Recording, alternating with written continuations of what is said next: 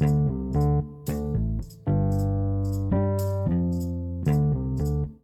welcome back to Planet Product Owner. This is your buddy Scott.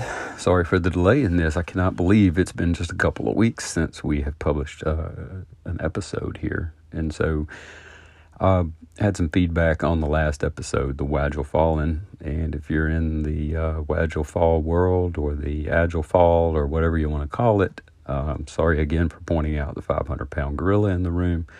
But again, you kind of asked for it, you got it. There's a follow-up episode to that about dedicated teams. I've written that. I spent a whole lot of time trying to put that together based on, again, your feedback and your questions wanting me to speak on that topic. And what I found is that I cannot prep this episode without it sounding like I'm on a soapbox. So I'm going to try again and again to see if I can tone it down a little bit, maybe. So today, because I have spent some time on like side topics, and I kind of did that as a test as well. And it looks like many of you are in a scaled agile world. The product owner in a new scale agile world is probably it is the highest played episode that I have, most downloaded, most listened to. And so I'm going to try to take a little bit of a perspective there for you guys in that camp, but I'm also going to make this generic enough to apply for many of you who are in the manufacturing areas, which I've had a lot of feedback from you guys too, in the lean modeling and how we do that, and even in some other areas that aren't necessarily in a scaled agile world. So we are going to get back to the art. We are going to get back to some things because that's what we do here. That's what I do on this podcast. Your feedback is really helping me, getting me motivated to keep going again and to turn this thing back up. So I have a few artsy type episodes coming up here. I've actually written about 3 or 4 or 5 of them. I'm just trying to finish up on a few of them so that I can get to a more sustainable pace here and release on a little bit better cadence. And so here we go. Today, this is about, and again, from your feedback, and I love feedback and questions from you guys, it's about the burn down chart. And I've had a lot of questions over the course of this journey of putting this podcast together about the beloved burn down chart. And I started thinking about this topic, and it led me down a winding valley. I mean, like for real. I was sorting through all the different burn down charts and like, what do they mean? And thinking about the different types of burn down chart interpretations. And I quickly realized that I need to go a little deeper on each one of them. And as a result, it looks like I may have a series come out on this. So it's exciting that I'll probably share my thoughts and help get you thinking along these lines. And lines is kind of a funny word. The burn down represented in lines. So you ever notice that the burn down chart looks like various profiles of these mountain ranges maybe? That's kind of how I look at it. And there's about 5 different kinds of burn down charts and kind of what I'm gathering here and what I've learned, including the perfect slope, which that's probably something that's not really attainable for a lot of us. So since that's our utopia, we'll probably not get to that one for a while. But today I want to explore the burn down chart that looks like a cliff. Cliff. Like right at the very end of the sprint, or maybe even in the beginning of beginning or middle or whatever, we have this cliff. And today I want to talk about the one that looks like a cliff at the end of the sprint. And so I'm going to offer some art and trickle in a little science on this episode about the cliff in your burn down chart.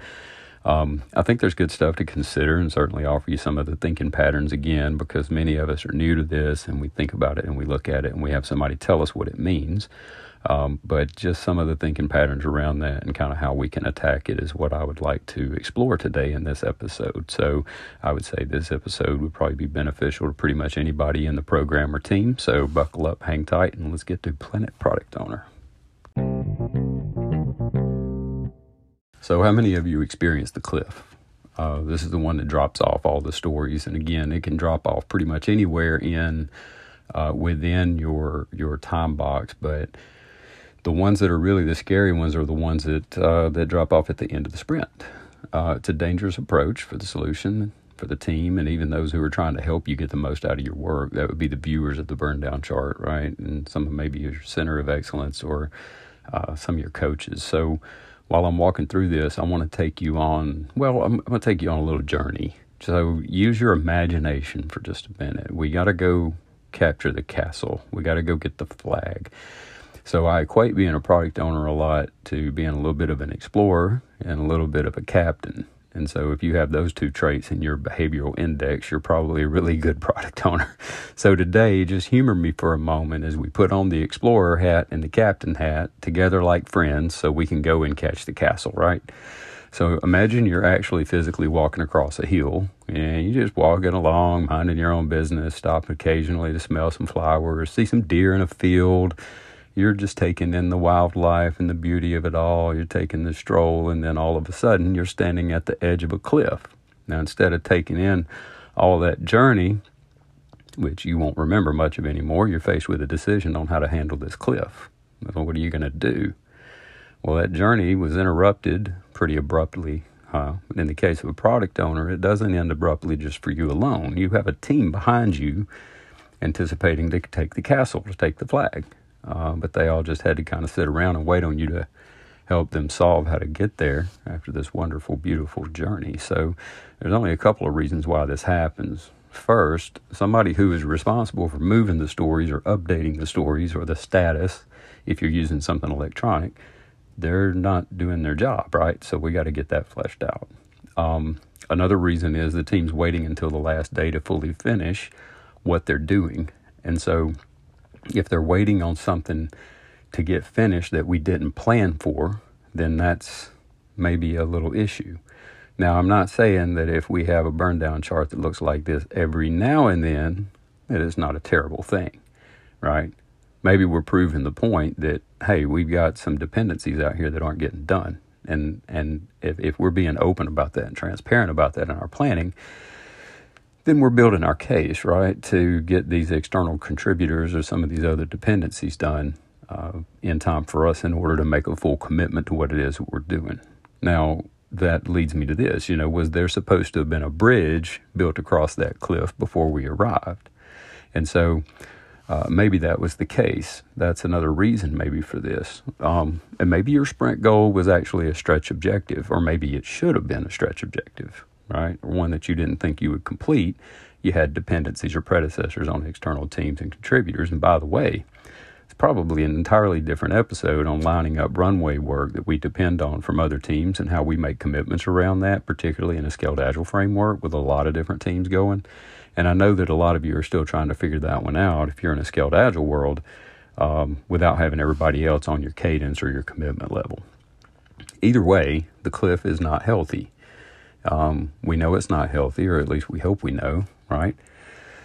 So a couple of things to think about. If we aren't really identifying these as done when they are done, in other words, we're not moving the work, we're indicating that we're not hitting our definition of done until the last day or days of the sprint. So if we're not updating that status and we're doing this electronically, then it's hard to interpret if you're looking to coach somebody on this. So are we saying that we waited until the end to test? Did we test last? Or did we not hit the definition of done until, a certain point towards the end of the sprint?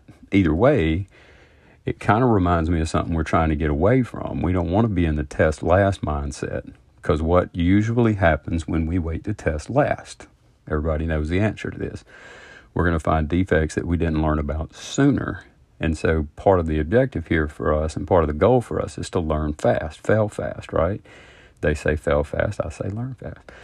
So this increases the chances of us, when we find these defects late, didn't find them earlier, this increases the chances of us actually not completing it.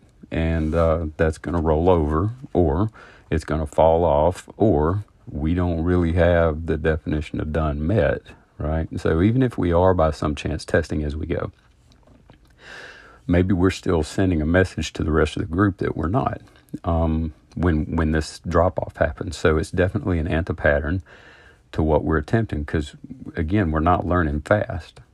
The other message that it sends is that we're actually capable of committing to more volume each sprint.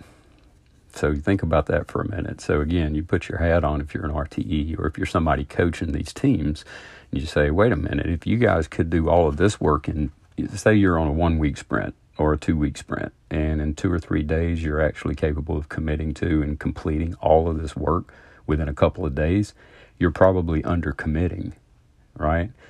Well, we know that's probably not the case. So if you and the team are truly meeting the definition of done in the last day of the sprint or the last couple of days in the sprint, and you're accepting stories with some level of potentially shippable product in the last couple of days or hours of the sprint or iteration, then you're definitely under committing, right? We're not going to sit on it and wait on it. We've got to learn faster than that. So it doesn't matter really the reason for the cliff. The cliff is waterfall, all right? It's the same thing.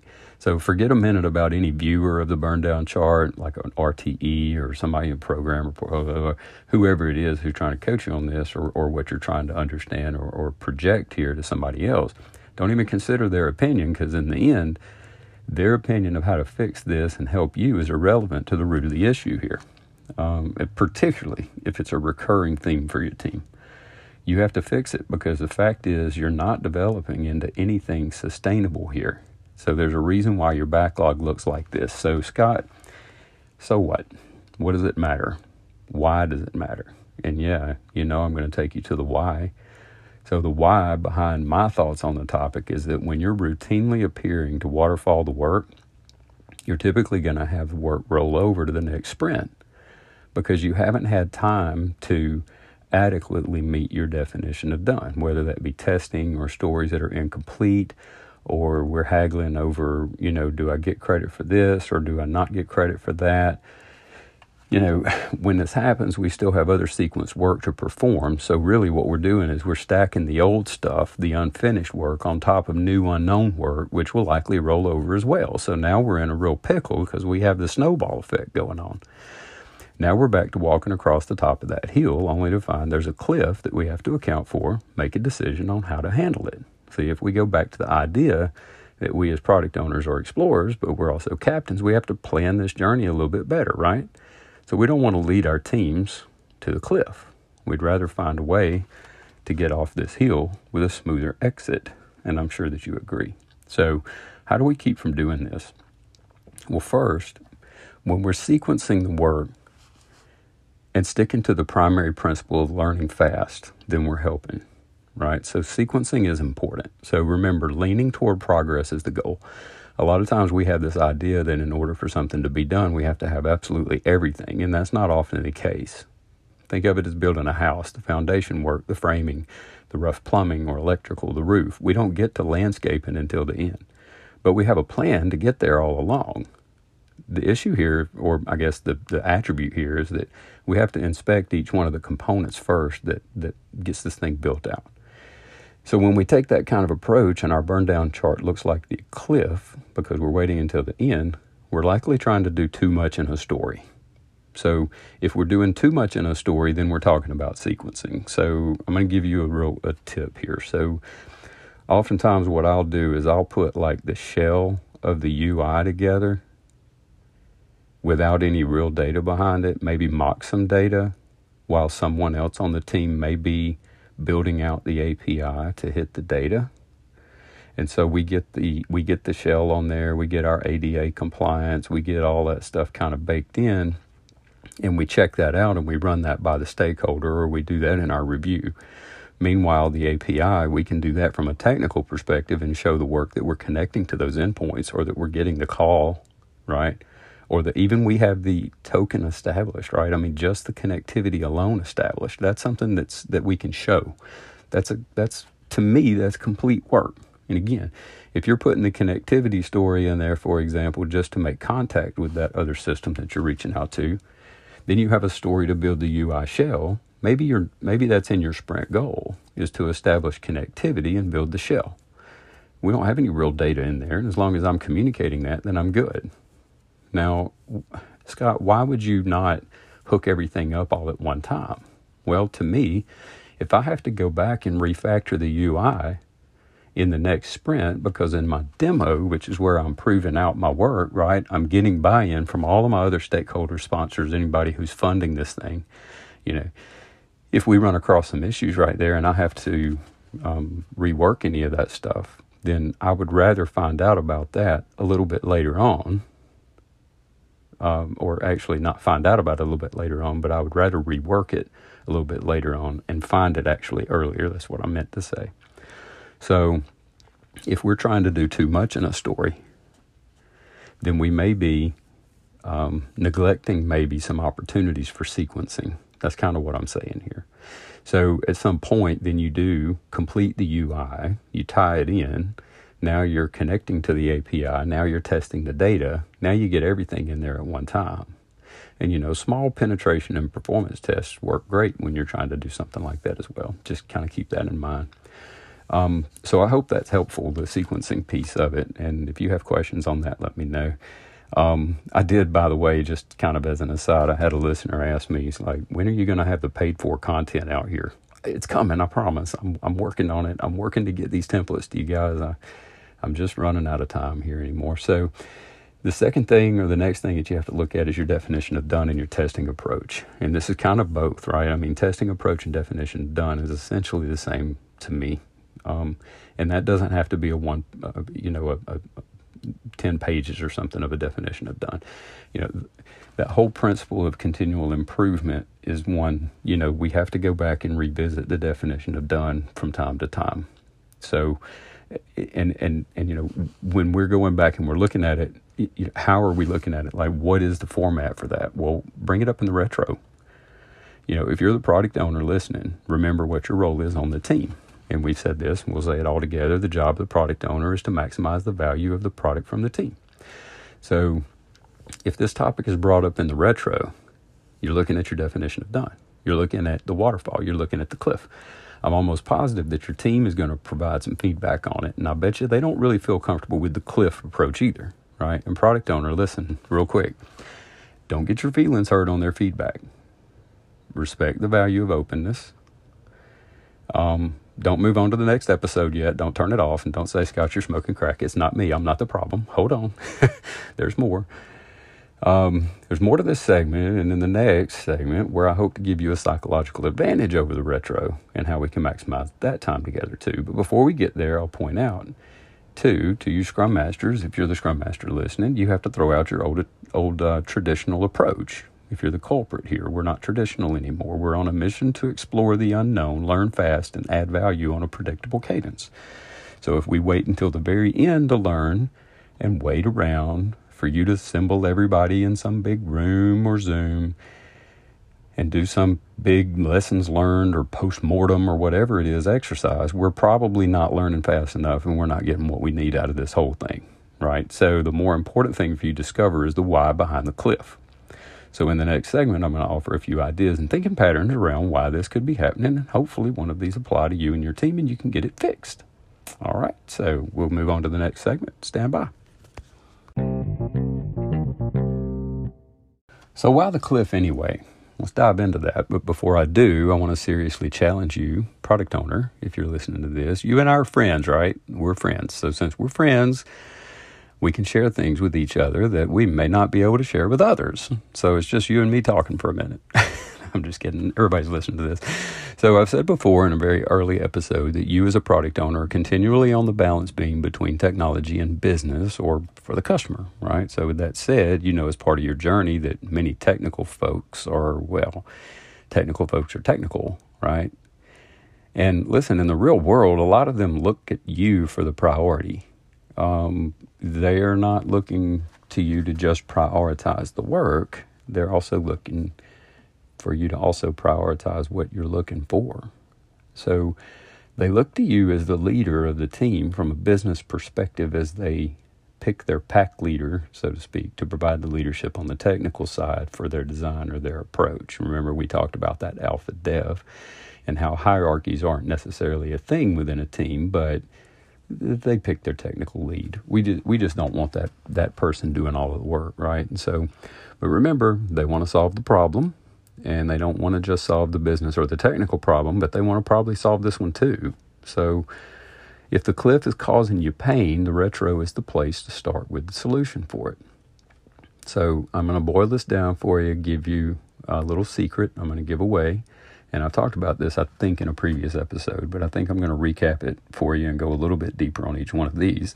Something I learned a long time ago from some really good friends. Remember, there are 3 reasons, and it can be 1, 2, or all 3, why folks don't do what they know they should do. So first, they don't know how to. But what is it that they don't know how to do this, right? Does the team understand the work? Do they understand the what? Maybe they don't understand the how. And if they don't understand the how, then again, in the how and the what, that's about the tactical stuff. But the code, the feature, the story, the task, the design, all of that stuff. But if they don't know how to, there may be another area for us to consider, right? And so if we identify that it is the how, then, at least we've got an understanding, right? That could explain why they don't know how to, because they just don't know how to, effectively, technically get this thing done. Now, maybe they don't even understand the process, right? Because they came from a more traditional model, or they came from a different, a different landscape or culture. Maybe the place they used to work, this is how it went, and they're just following the patterns of old. And my hope is that these are the reasons why they don't know how to fix it, because we can fix that pretty easy, right? Just with some openness and transparency about what we're doing here. This last reason, though, if it's because they don't know how to, this is the one that I hope it's not. Product owners, hang on. Maybe this is how they feel you want it done. So are you taking an approach of waiting to test or move cards or sign off or even be given demo at the end? Right? Are you the one leading them to that cliff, and maybe you don't even know you are? Remember, they're looking to you for some business decision guidance. Perhaps your approach is sending a message to them that indicates this is acceptable, or even worse, the way it should be done, so they don't really know any better. So you got to be available to them, and we have to include them in the planning as well. Oftentimes, and the reason I'm going to say this out loud is because oftentimes what I see is that we don't engage technology partners soon enough. Now, there's a whole host of reasons why we may not do that. But if we're not engaging them fast enough or quick enough, then we're certainly not going to learn fast enough to get the plan together. So, and remember, even though we're in an agile world or a scaled agile world, we still plan, right? So one reason could be because they don't know how to. The second reason that folks don't do what they know they should do is that they're afraid to. And so if you have a team member who's in this category, then this is the one that could be a simple fix, or it could be a very complex fix. Perhaps the issue is with management or the process somewhere. Maybe they're not confident in a test-first or even test-driven approach. And confidence is important, and that's even with their own skill set, their own code, and even confidence and dependence on team members or systems, other systems that they may be coming in contact with. So we need to figure out this one, because we have to be really bold to get across that hill. Right? We have to be really bold. We have to be really confident in what we're doing here. And, and that's where product owners really have to be careful in prescribing technical solutions to the team. It's their job to figure out the how, not yours. Even though you may be slightly technical, you may be pseudo-technical, you may be completely technical. It doesn't matter. That's not your job anymore. Okay, I said it. We're still friends? All right. So there's a third thing here. Maybe, as far as being afraid to, maybe you are the one not confident or afraid to look at it sooner. Maybe you're between reason 1, you don't know how, and maybe you're between that one and number 2, afraid to, right? Maybe you are afraid because maybe you don't know how to, but remember, that's okay. That's still okay. Remember, we're a team.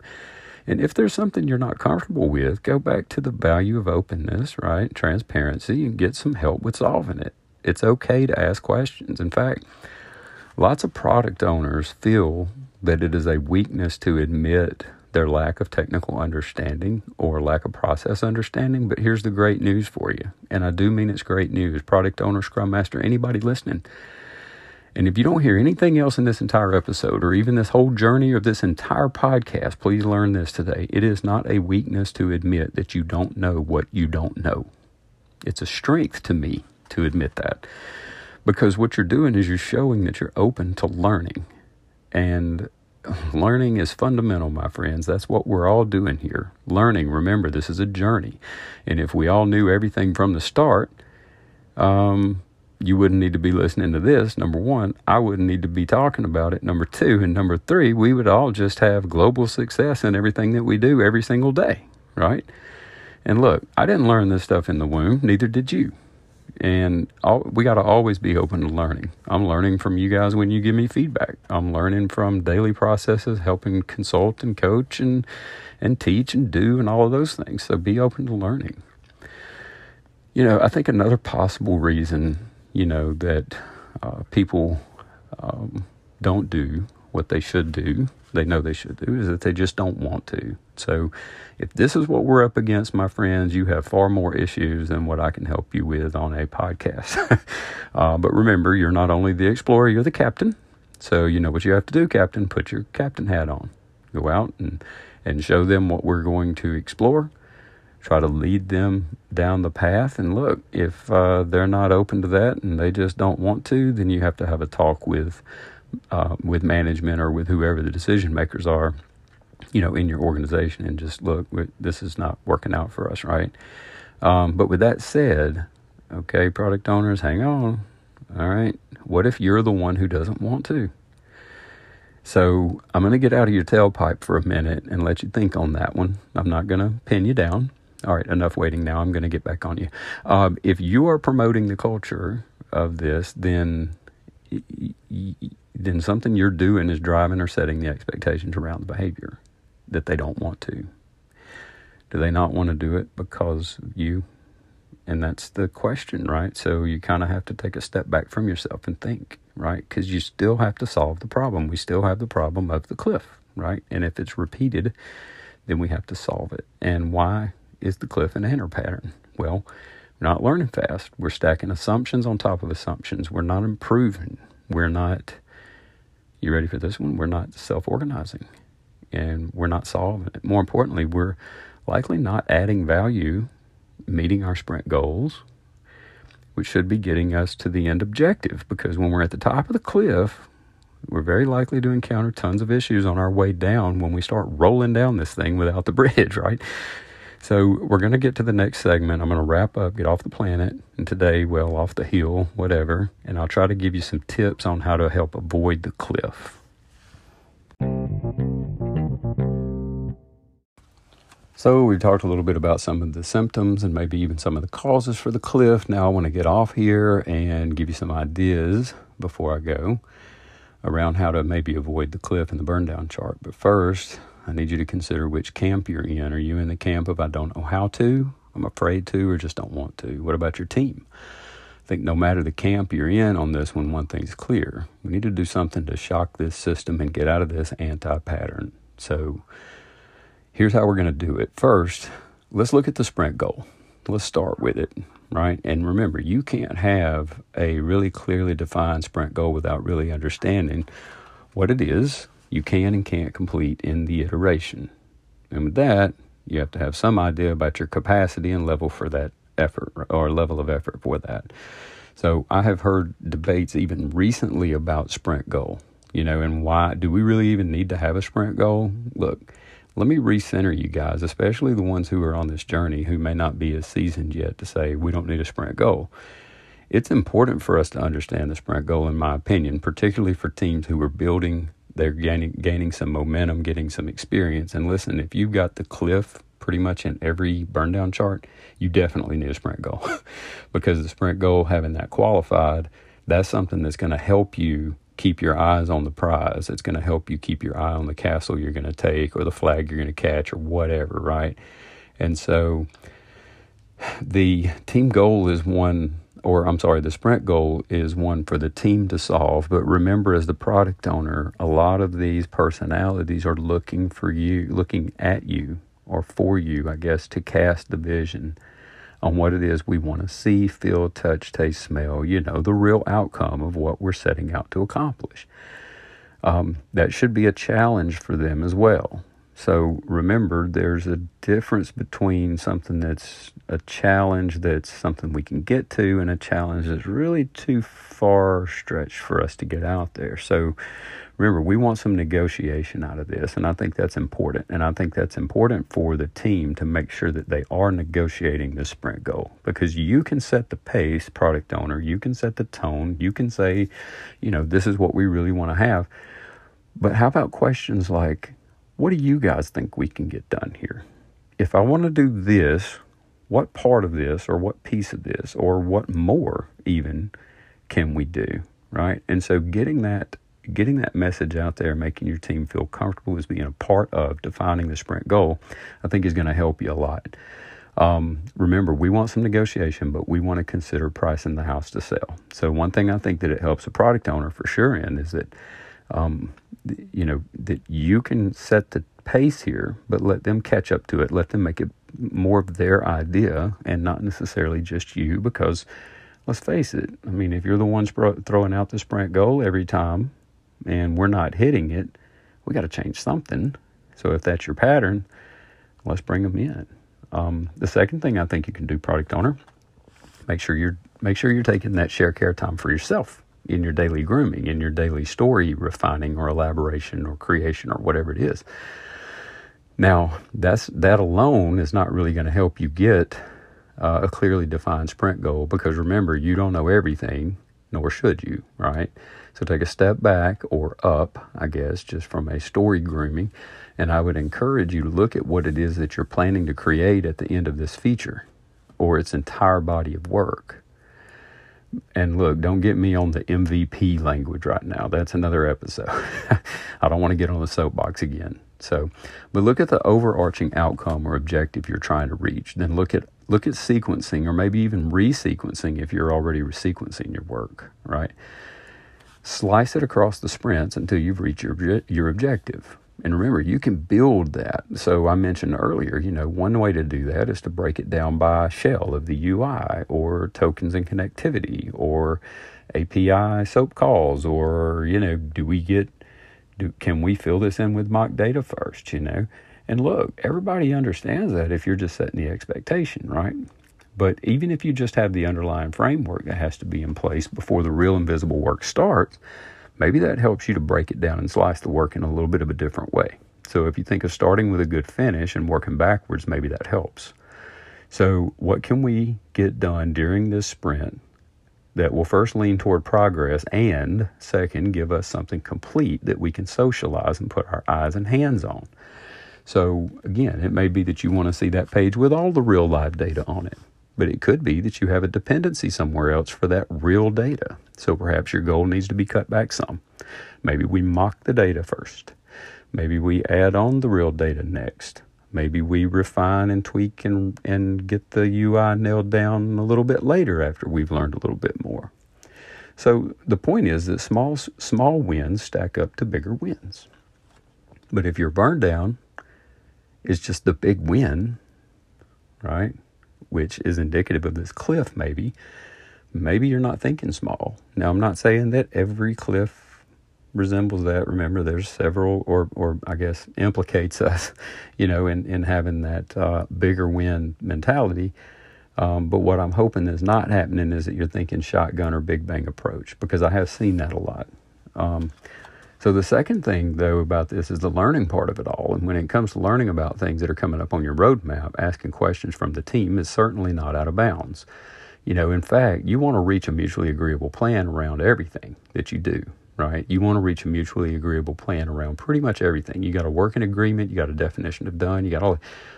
So if we have a mutually agreeable plan around definition of done, around working agreements, around processes, around sprint reviews or demos, whatever, why can't we get a mutually agreeable plan around the sprint or the iteration? And not just for the sake of working during the sprint, right?